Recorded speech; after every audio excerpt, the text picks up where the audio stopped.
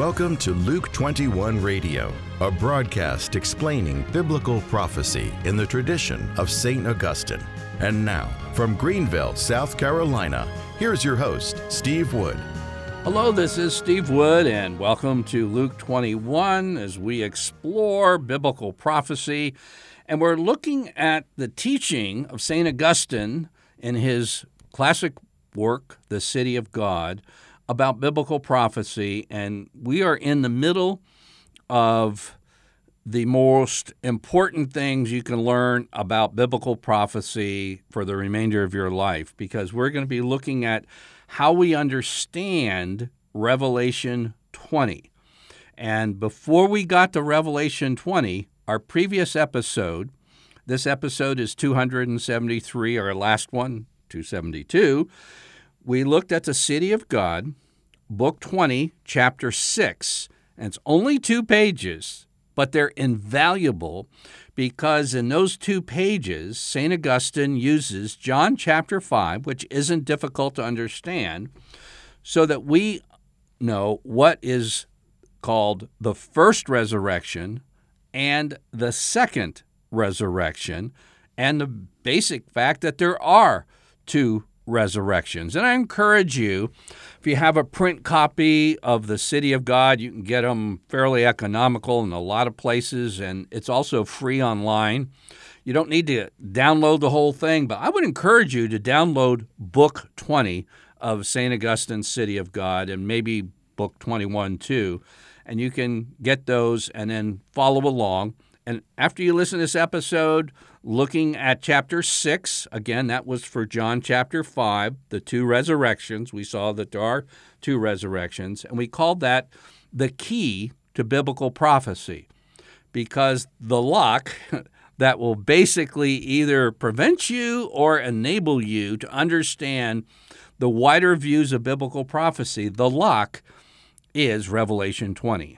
And we don't want to go there without first going to chapter 6 of the City of God, Book 20, so we could get John 5. And then after that, we come to the lock, the key on the lock, and the lock is Book 20, Chapter 7. And again, it's only 2 pages, still talking about the 2 resurrections, but now going into Revelation 20, a more difficult passage, but it also talks about the same 2 resurrections that John 5 did. Now, there are 3 main schools of prophecy, and I'm only going to talk about 2 of them today because the third one we'll talk about in a couple episodes, and it's not quite as well-known or popular today. But there are 3 main views, all revolve around how they understand the 1,000 years mentioned multiple times in Revelation chapter 20.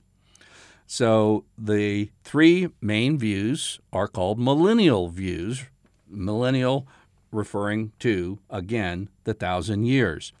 The pre-millennial view is that Jesus returns before a literal golden age of exactly 1,000 years. Okay? Again, Jesus returns before a literal golden age of 1,000 years. And just so you know, the rapture at any moment, folks, are one of the 3 different types of premillennialists. And a lot of people debate the rapture, as before or after tribulation and such, and kind of ignore the millennial question. But if the premillennial viewpoint is wrong, then everything that it's a subtype of it is also wrong. And yet, the millennial views are very often not considered. It's just like, when will the rapture occur? Believing that there's only one of 3 options under the premillennial viewpoint. Okay? Now, the other viewpoint we're going to be talking about is the amillennial view, in that Jesus returns to earth after the long age of the reign of King Jesus through the church. Okay? Premillennial, Jesus returns before a literal 1,000-year golden age. Amillennial, he returns after the church age, okay, and at the second coming. Now, it's pretty important to realize that some Protestants hold to the premill view and some hold to the amill view. Catholics believe in the amill position, even though that some Catholics today don't admit this, because some of the things they're teaching, it doesn't connect with St. Augustine, doesn't connect with the Catechism of the Catholic Church. I'm just saying. Okay. But here's one of the reasons a lot of Protestants who are interested in biblical prophecy, who strongly adhere to the premill view of the rapture, don't even consider the amill view. And it's because they think you're just blowing off the inspiration and inerrancy of Scripture. For instance, it's very common to hear Catholic apologists say, "We don't believe in a rapture." That's like saying to a Catholic, there's no such thing as a real presence of Christ in the Eucharist, or, Jesus was born of the Virgin Mary or something. You would just turn that person off. Instead, you could say, we have a different view of the rapture. It's the resurrection of the body at the second coming of Jesus. And if you frame it that way, it doesn't sound like you're trashing Scripture. I'm talking about how it rings in Protestants' ears. Now, Catholics can say this on the radio or in conferences, and they'll get great applauses from Catholic audiences, and then the Catholics go home and can't figure out why their Protestant family members and friends don't listen to them. That's a big reason why. Here's another one. Catholics often say, there's no millennium, there's no literal millennium or something like that, or there's no 1,000 years. And you could say, lower your voice a little bit, we believe that the millennium is a present reality rather than a future one. Oh, what do you mean by that? And then you can go into the kingship of Christ. So here's where we begin. Revelation 20, verse 1. Then I saw an angel coming down from heaven, holding in his hand the key of the bottomless pit and a great chain. And he seized the dragon, the ancient serpent, who is the devil and Satan, and bound him for 1,000 years, and threw him into the pit, and shut it, and sealed it over him, that, and this is a purpose clause, that he should deceive the nations no more till the 1,000 years were ended. After that, he must be loosed for a little while. And then Revelation 20 goes on to talk about the martyrs and such who had not received the mark. It said they came to life and reigned with Christ for 1,000 years. Again, we hear the 1,000 years. And verse 5, the rest of the dead did not come to life until the 1,000 years were ended.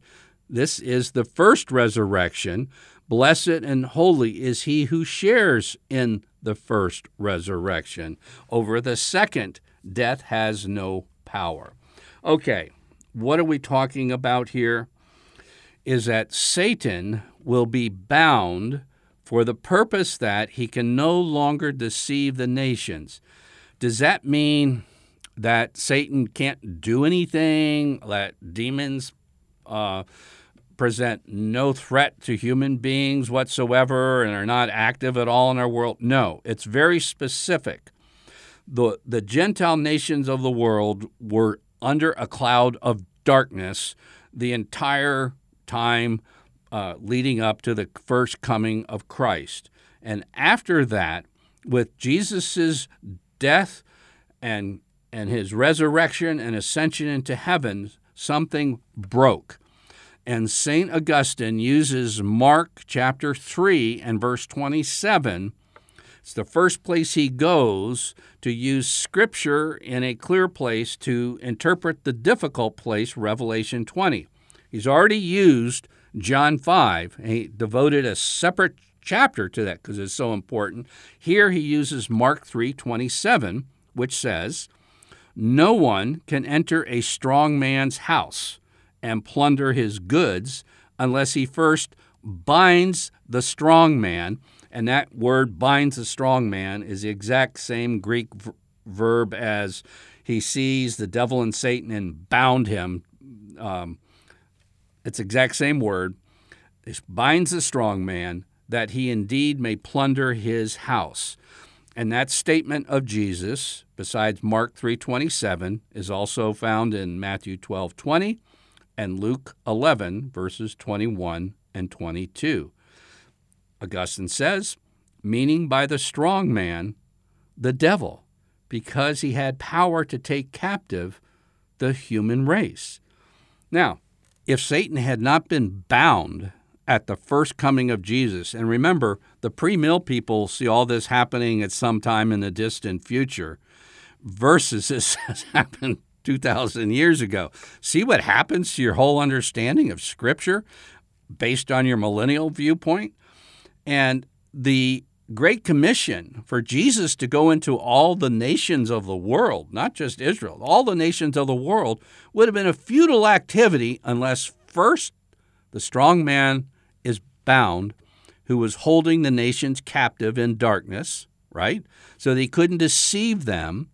And then the Great Commission can take place. And there comes a time at the end of this long period where then Satan is allowed again to deceive the nations. And we're going to be talking about that in future episodes.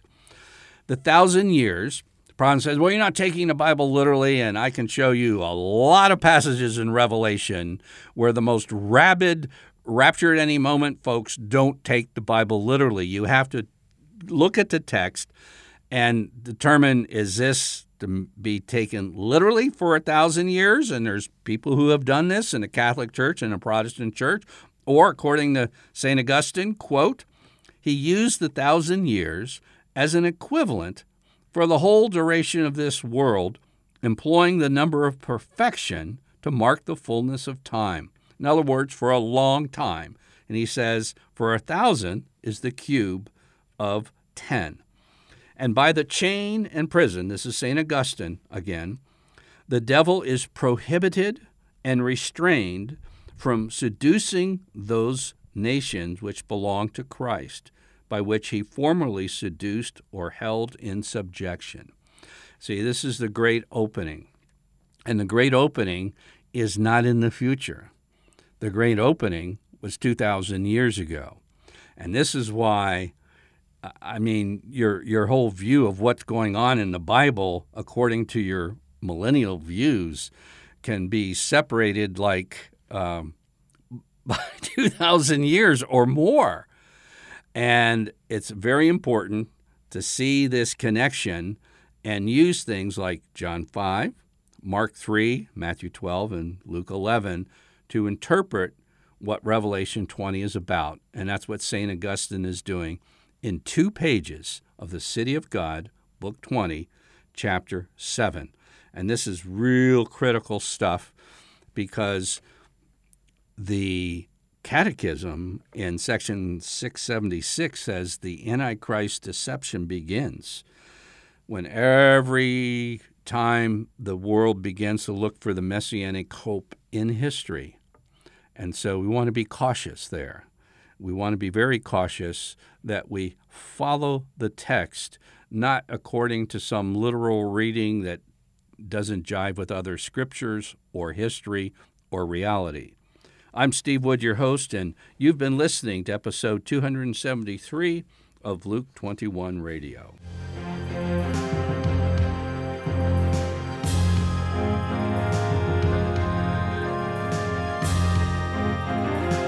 Luke 21 is a radio outreach of Family Life Center International. To learn more about biblical prophecy, visit us online at luke21.com.